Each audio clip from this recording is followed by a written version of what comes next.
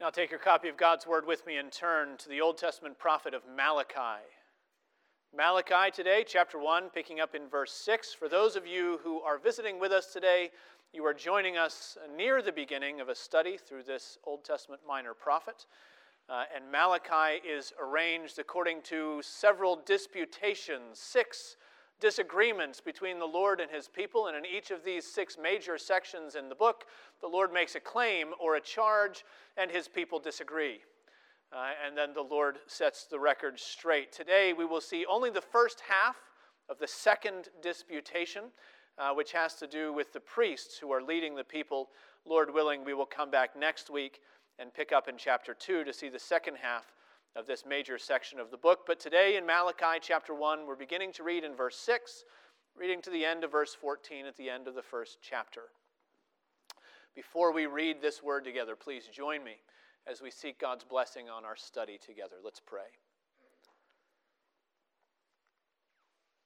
O Lord, we confess that unless you move by your Spirit, it will be said of us that just as it was said of old, that seeing they do not see and hearing they do not hear.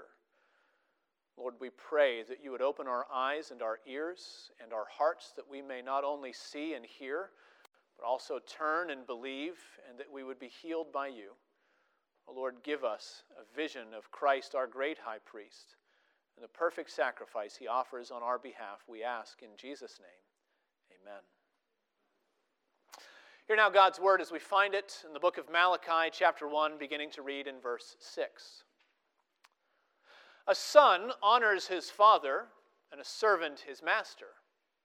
If then I am a father, where is my honor? And if I am a master, where is my fear, says the Lord of hosts, to you, O priests, who despise my name? But you say, how have we despised your name? By offering polluted food upon my altar. But you say, how have we polluted you? By saying that the Lord's table may be despised. When you offer blind animals in sacrifice, is that not evil? And when you offer those that are lame or sick, is that not evil? Present that to your governor. Will he accept you or show you favor, says the Lord of hosts? And now entreat the favor of God that he may be gracious to us. With such a gift from your hand, will he show favor to any of you, says the Lord of hosts. Oh, that there were one among you who would shut the doors, that you might not kindle fire on my altar in vain. I have no pleasure in you, says the Lord of hosts, and I will not accept an offering from your hand. For from the rising of the sun to its setting, my name will be great among the nations. And in every place incense will be offered to my name, and a pure offering, for my name will be great among the nations, says the Lord of hosts. But you profane it, when you say that the Lord's table is polluted, and its fruit, that is, its food, may be despised. But you say, what a weariness this is, and you snort at it, says the Lord of hosts. You bring what's been taken by violence, or is lame, or sick, and this you bring as your offering. Shall I accept that from your hand, says the Lord? Cursed be the cheat who has a male in his flock and vows it, and yet sacrifices to the Lord what is blemished. For I am a great king, says the Lord of hosts, and my name will be feared among the nations. Thus far the reading of God's holy and inerrant word. May he add a blessing as we study it together today. I wonder, what is the worst gift that you almost got for someone? I don't mean a gift so bad that you regret getting it. I mean a gift so terribly horrible that you are glad that you didn't actually follow through with the first idea you had. I remember one Christmas that my mother rescued me from my own poor gift giving. I couldn't have been more than 8 years old. And that stage, parents take their children to department stores to pick out gifts for the other spouse. And that's what my mother did with my brother and with me. She took us to Ames, the local department store. to pick something out for my father. Of course, there was no internet at the time. There was no Amazon.com, and I knew that in going to pick out a gift for my father, that I would probably also get to spy out a few aisles of toys. And I knew that I might even be able to drop a helpful hint or two if my parents had not finished their shopping for me yet. And so as we entered the store, we entered pulling in two opposite directions. My mother was trying to guide me towards something for my father, but I wanted to look at things for myself. And when finally pressed for a decision, what will you pick out? There was a bin of stocking stuffers nearby, and so I reached in and pulled out a digital tire pressure gauge. Truth be told, my father would have been perfectly pleased with a digital tire pressure gauge. He would have made a point of using it just to make me feel good, but my mother knew better. My mother knew that I didn't choose that gift for him, but rather for myself. She saw that I chose what was close and quick and easy rather than what was thoughtful. She saw that I chose a gift that didn't really reflect how much I loved my father. Now, from the other side of the parenting equation, I've learned that experiences like this are part of the value-added benefit of having children. It is in our kids that we often see the unfiltered selfishness that most adults by now have learned to hide underneath some other show. And it's in our children that we often recognize sins that we try to ignore in ourselves. So it is in this passage today. That in this passage we're going to see a sin that might look uncomfortably familiar. Just like the priests in Malachi's day, many professing Christians are minimalists when it comes to worship of the living God.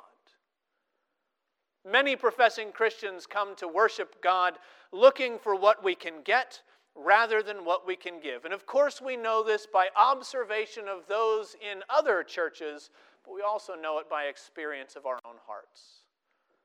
Praise the Lord that by His mercy, I would imagine many of you, if not most of you in this room, know what it is to come into worship and to have that sense of the overpowering awe of the God into whose presence you have been ushered.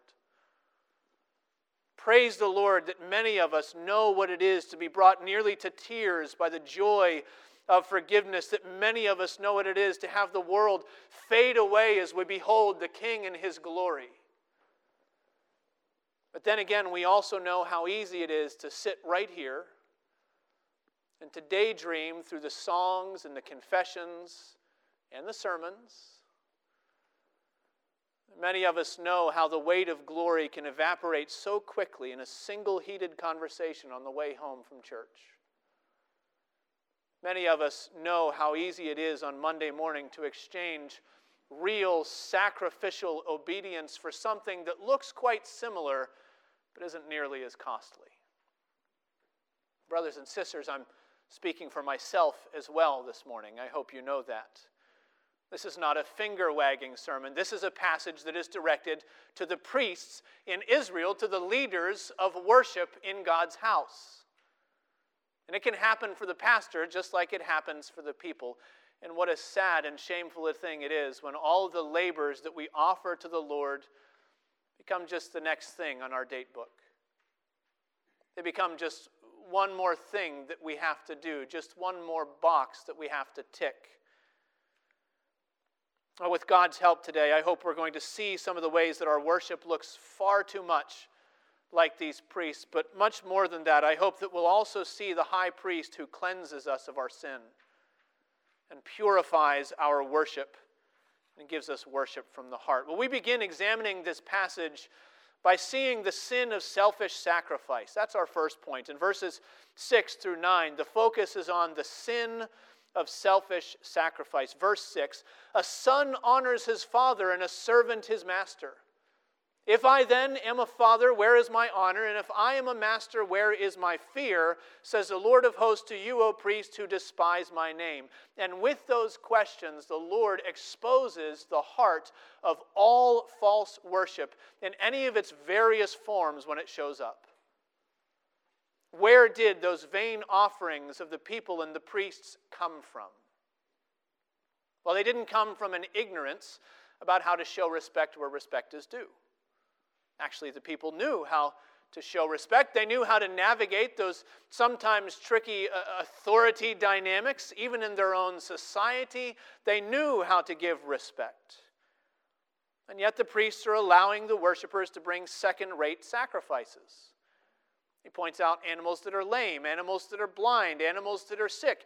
In other words, the animals that would be culled from the herds and slaughtered anyway.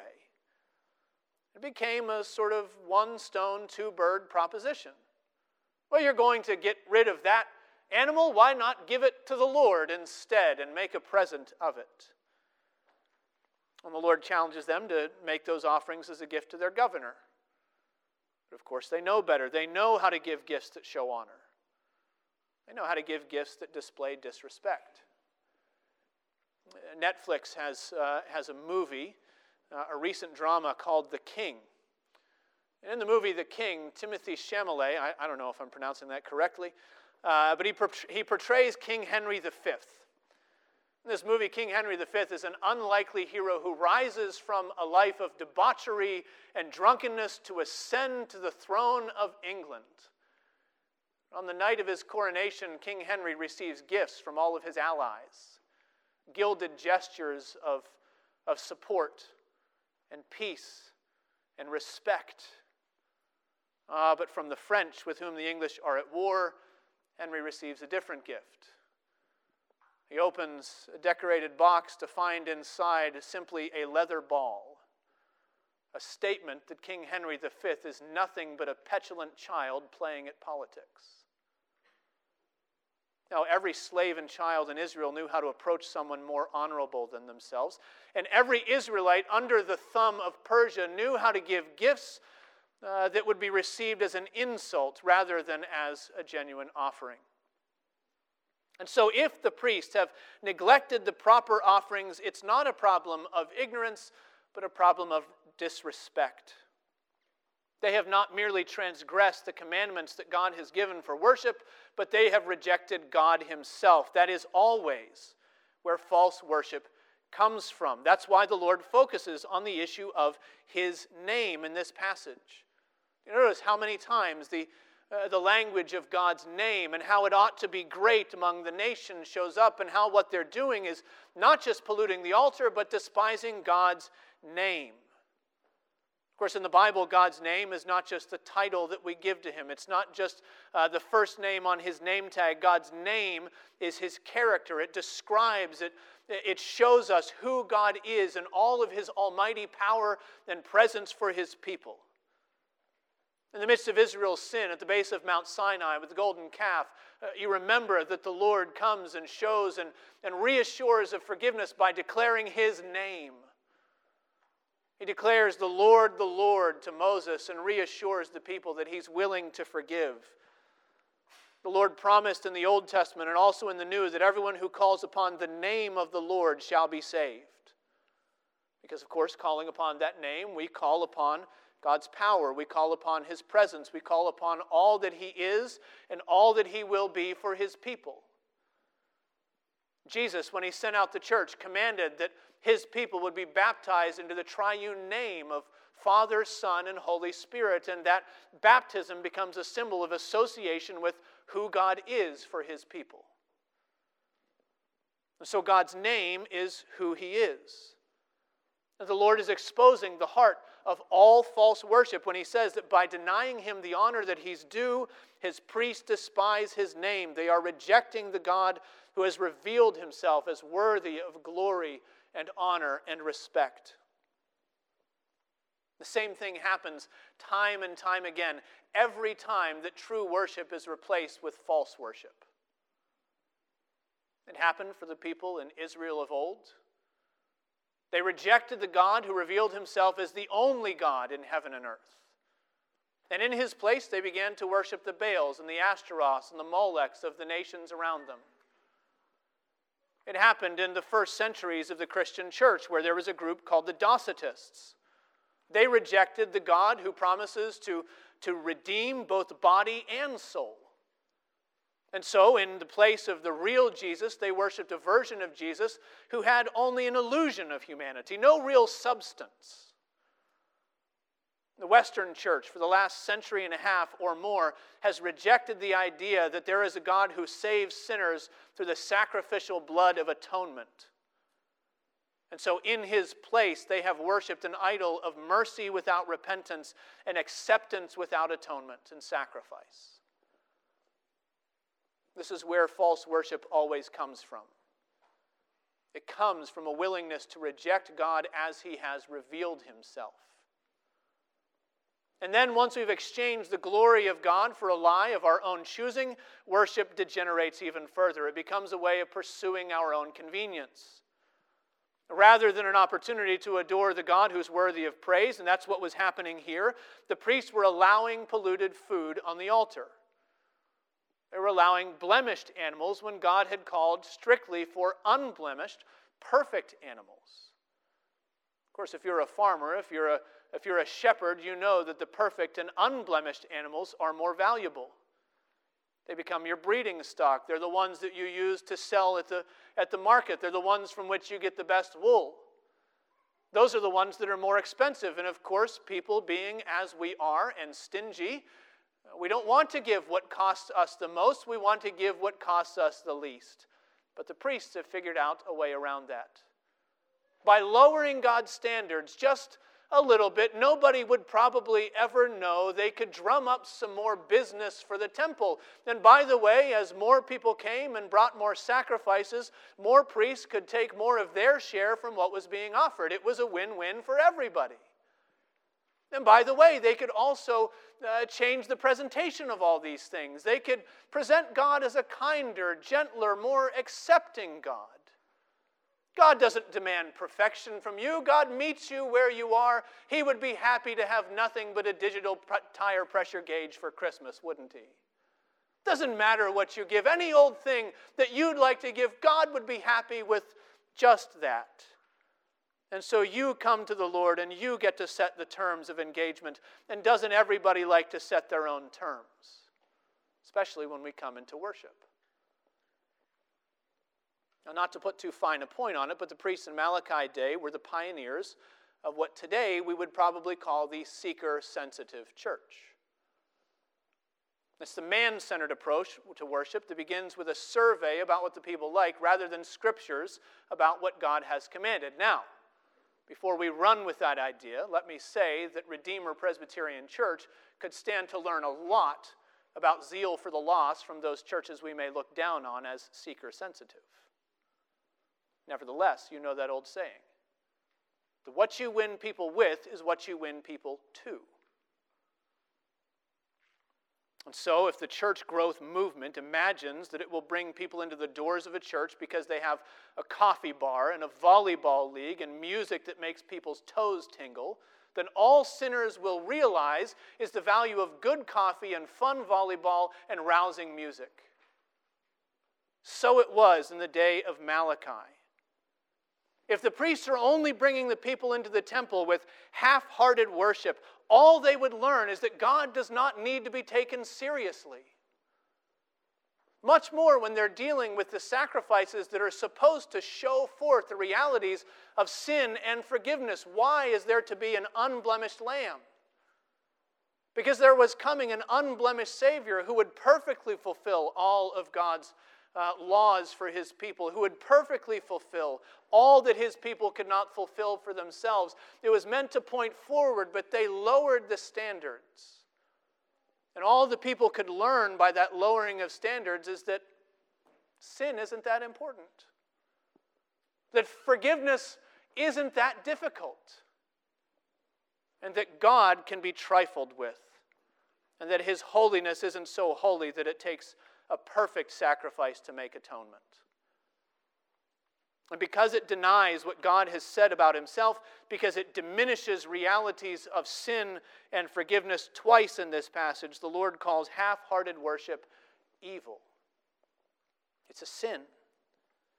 And he condemns the sin of selfish sacrifice. Now, worship like that is an insult to God, and it's also a hindrance to his plans for the nations. So the second thing we see in this passage, after the Lord has exposed sinful, selfish sacrifice, he reminds us of God's mission of glory. This is our second point. The focus here is verses 10 to 12. It's the mission of God's glory. Take a look again at verse 10.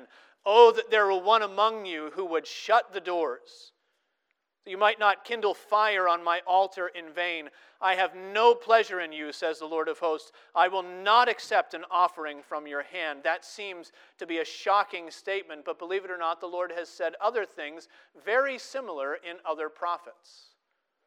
Remember the opening chapter of Isaiah, verses 12 to 14. The Lord spoke there. He said, when you come to appear before me, who has required of you this trampling of my courts? Bring no more vain offerings. Incense is an abomination to me. Your new moons and your appointed feasts, my soul hates. They've become a burden to me. I am weary of bearing them, says the Lord to his people, gathering in his temple. No more, he says. Now, the situation was different in Isaiah's day. In Isaiah's day, the sacrifices served as religious theater. There were these sins of violence and oppression circulating unabated among the people, but they would come and they would offer their sacrifices and say, we're good, we did our duty, everything's finished here. In Malachi, the situation was different. These are sacrifices that are being offered thoughtlessly because it was simply easier, it was more convenient. But whether the issue is religious theater or mere convenience, the verdict is the same in both prophets. God declares he actually prefers an empty sanctuary to a temple filled with empty worship. Because the way that his people were worshiping had become worse than useless. Now, the reason for God's strong statement in verse 10 shows up in verse 11. Notice that little word, for. Now, for, oftentimes in Scripture means because. It helps us to see the logic between what the Lord is teaching us. So why is it that the Lord takes no pleasure in the worship of his people? Why is it that he will not accept an offering from their hand? Verse 11, for or because. Because from the rising of the sun to its setting, my name will be great among the nations. And in every place incense will be offered to my name and a pure offering. For or because my name will be great among the nations, says the Lord of hosts. In other words, God is determined. He is determined to do what he's been prophesying through all of his prophets up to this point, that he's going to take the glory that he should have been receiving in Israel and extend it among the nations. He's going to take Jacob and make him a light to the Gentiles. He's going to fulfill the promise that he gave to Abraham to bless all the families of the earth through his one family. He is going to do, as he commissioned through the church, through Jesus Christ, he is going to gather disciples from all nations. Why does the Lord not receive empty worship from his people? Because God is on a mission of glory. And he wants his name to be shown as holy among the nations. And we can forget that when we come together here. When we're gathered as God's tiny church. And this tiny people in this tiny place with our tiny prayers. We can forget what God is doing among the nations. Sometimes we pin it on the fact that we don't have a building, that we show up in a community center and we worship in relative obscurity and we leave from this place and there's no sign with our name on it outside. And we can forget that God's doing something beyond the 60 or 85 people who sit in these chairs every week. We can forget that God is about something that is beyond us, that he has a purpose greater than what and who we see gathered week after week in West Concord. It's easy for us to forget how our worship has something to do with God's glory among the nations. But that's the reason that God refuses vain worship. He tells them, just shut the doors. Because what he wants is not no offering, but true offering. He wants offering that declares to a watching world what the Lord is really like. He intends for the worship of his people to become part of the witness of his people. He wants people who don't yet know who he is to see the way his people worship and be convinced that there is someone who is worth all the fuss and seriousness and sacrifice that worship truly demands. And so let me ask you, Church of Christ, what does your worship declare to a watching world? I know that your neighbors may never come and sit here with you. It's very likely they will never sit beside you and sing songs or pray prayers, but they watch you. They watch you in the wintertime when it's miserable outside and you're all dressed up and you're getting in your car and you're leaving for a few hours on a Sunday morning where everyone else is inside and cozy and drinking coffee, and there you go, dragging your children to some place for a few hours, and you do it every week.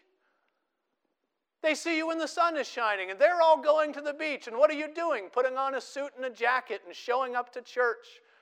And then you come home and they're watching to see if it makes a difference in Monday through Saturday. They're watching to see whether you're worshiping just to tick that box or whether your worship actually follows you home. They probably wouldn't put it this way, but they're watching to see if worship is something that means something to you. They're watching to see if it shows up in your words, and your attitudes, and the way that you deal with disappointments and setbacks.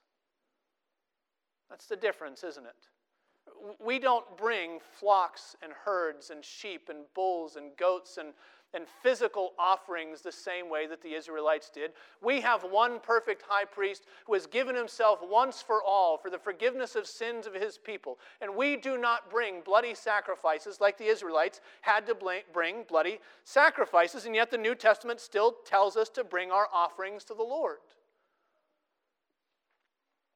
Paul tells us to submit our bodies as a living sacrifice, to live differently than the pattern of the world, to have our minds transformed and renewed. That's our sacrifice. That's our worship to the Lord, not just on Sunday morning. The letter to the Hebrews urges us to offer up a continual sacrifice of praise, that is, the fruit of lips that confess his name. It urges us to do good and to share what we have, for such sacrifices are pleasing to God. Peter calls us to another spiritual sacrifice, of standing in the midst of a watching world to proclaim the excellencies of him who called you out of darkness. And the reason that God takes worship so seriously is that the sacrifices of his people are meant to declare his glory among the nations. The world is watching, whether you know it or not. So let me ask you again, what does your worship declare about the God you claim to believe? What do your neighbors see in the way that you worship on Sunday, on Monday, and on Thursday evening? Let me ask it a different way. Parents, what does the worship in your home declare about the God who is the Lord of your household? Are your children being raised in a home where there are priorities for worship? Or as soon as something conflicts with your schedule, either throughout the week or on Sunday morning, that makes church inconvenient, does God and worship of him get pushed to the sidelines? Do you expect your children to grow up and leave your home and to make worship a priority in their lives if they haven't seen worship as a priority in your life? Your worship is meant to be a witness, and that sometimes goes even for those who are in your home. And so what does your worship declare about the God who you serve? Oh, the Lord's name will be great among the nations. And if he has called you as his, he's also calling you and your worship to be part of that mission of glory. Well, the chapter ends with a warning, telling us that heartless worship will not be winked at by the Lord. And so the final verses 13 and 14, show us the curse of empty worship. The curse of empty worship. Well, there's a kind of tired routine that the priest in the temple had fallen into, isn't there? It's one of the occupational hazards of vocational ministry. If your heart is not continually being guarded by the Holy Spirit and turned to the Lord and stirred up through prayer, if your heart is not fixed on God's goodness, you can get lazy in handling sacred things. The same happens in modern ministry. It just looks a little bit different. In modern ministry, getting lazy with handling sacred things means sometimes that one email just rolls into another email, that one meeting and counseling session rolls into another meeting and counseling session, that your preparation for next week's worship becomes just the same as the previous week's worship, and it all becomes monotony and drudgery. Well, in Malachi's day in the temple, it looked more like one more family, bringing one more goat, lighting one more fire, setting out one more element, pouring out more wine and oil on sacrificial grain. It looked like one more transaction. Because the people are going to bring their sacrifice and they're going to offer it, and the priests will help them, and then they'll do what priests always do, right? They will raise their hands in a benediction. The Lord bless you and keep you. The Lord be gracious to you and lift up his countenance upon you. The Lord lift up his face upon you and give you peace, they would say. Then it's just one more family and one more blessing and one more offering and one more benediction, and the routine could go on, and the priests had lost the wonder of standing in the place of intercession between the living God and his chosen people. They had become bored with serving the Lord. What a weariness, they'd say. They'd snort at it. You can imagine maybe a roll of the eyes as the next family comes with their offering. Then it had become transactional, and maybe they could lower the standards of the transaction. So what if the animal doesn't meet the standard? So what if it isn't unblemished? So what if we see those richest among the Israelites coming with the absolute least possible sacrifice? Who cares? We can still do our part. We can raise our hands at the end of it all, and we can say, you're blessed. God is gracious. God accepts you. He's happy with whatever you bring. And the Lord speaks a different word, doesn't he? Cursed, he says, be the cheat who has a male in his flock and vows it, and yet sacrifices to the Lord what is blemished. It's almost reminiscent of Ananias and Sapphira. They didn't have to give everything, but they wanted to be seen on the outside as though they had. They wanted people to see them as pious. They wanted other people to praise them as good believers, good Christian people who were sacrificial. So they attempted to lie to the Holy Spirit. They had no intention of serving the Lord from the heart. What Malachi is describing is an offering in King David's language that cost the offerer nothing. And the Lord declares that for those who approach the Lord through false worship, empty worship, vain worship, he will turn even what should be a blessing into a curse. It all points to the fact that in order to be accepted by the Lord, we need something more than routine and transaction. We need worship from the heart. In fact, we need more than worship from the heart, because all of those of you who agreed with me at the beginning that it's all too easy to sit here and daydream through it all, you know that what we need is worship that we can't offer. All of those of you that profess together in our confession of sin that praise has often been praiseless sound, that our best service are filthy rags. If you prayed that and agreed with it, you know that there's nothing you can offer. There's no sacrifice you can bring that will be enough for God's perfect standard. And it means that you need something more than what you can give. We need a sacrifice that is better and more consistent than our best Sundays in God's house.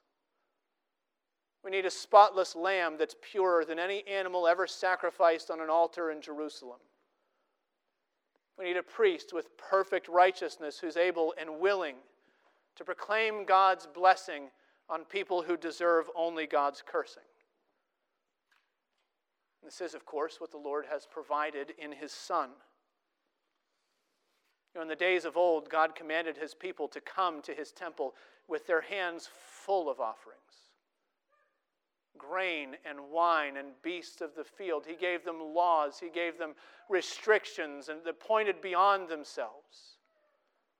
He gave them ordinances that required them to see that a mediator is needed, that without the shedding of blood, there is no forgiveness of sins. But in the final analysis, whether in the Old Testament or in the days of the New, when we come before the Lord, no matter how much we have to give in outward worship, we all come like Isaac, walking uphill with his father Abraham. We've got our little bundle of sticks. Something that's just going to be burned up anyway. All we can muster, all we can stand to carry. And we come with the question, where is the sacrifice? Because I know it can't come from me. And you know the rest of that story in Genesis 22. So you know that after the Lord provides an offering, Isaac disappears from the story.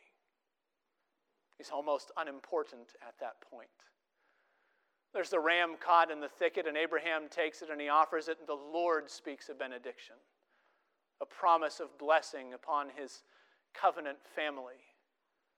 And Isaac is nowhere to be found, but it makes you wonder what worship felt like that first time Isaac realized there was a sacrifice that was able to take his place. Do you think he ever worshiped better than he did on that mountain? Do you think his heart was ever more full of the glory and joy of the Lord? That's where worship comes from. Not from a formula or church growth or audience engagement or sermons with catchy ending points.